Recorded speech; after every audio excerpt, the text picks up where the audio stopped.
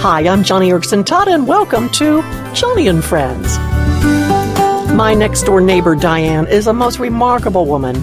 40 years ago, she accepted Christ as her Savior, but now, many decades later, Diane is struggling with a genetic disease that has virtually shut down her kidneys. She sent me an email about it, and I just have to tell you what she said. In fact, you know what? I'm just going to read from her email. Diane wrote, quote, "As I write this, I am sitting in a reclining chair in West Valley Dialysis Center, hooked up to a metal machine with 2 tubes protruding from the right side of my chest, put there by a vascular surgeon. Words like final stage renal disease now define my life walk.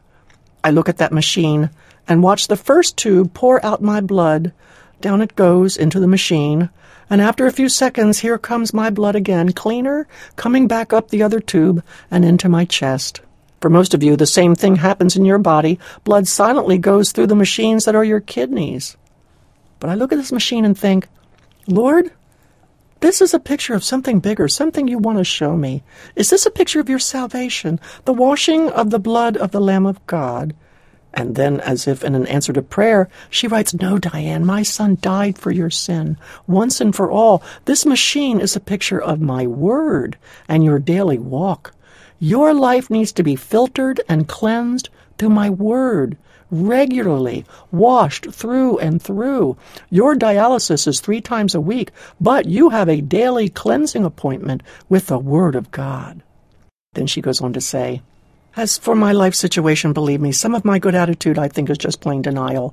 Our brain does that for some reason. The other part of my attitude, though, is wrapped in Jesus' arms. Whatever I have to suffer in this life, it's not as much as Jesus suffered for me. Whatever the reason for my suffering, will it soften my unbelieving husband's heart toward the Lord? Well, if that's the reason, count me in. Is it teaching me lessons? Oh, yes, indeed. Is it humbling? Yes. Is it too much to bear? No, not with my Lord Jesus.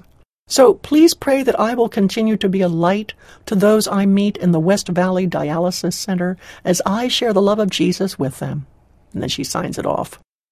Can you see why now I was so blessed by this email from my next-door neighbor, Diane? It is stories like these that inspire me to keep going, despite my quadriplegia. Stories like Diane's help me learn their lessons, the most important of which is, all of our suffering only has meaning in Jesus Christ. He suffered greatly so that we might suffer graciously. And I'm inspired by Diane's vision of that dialysis center being a mission field, a wheat field white under harvest. She is making the most of her situation as it concerns sharing the gospel. And friend, I want you to do the same.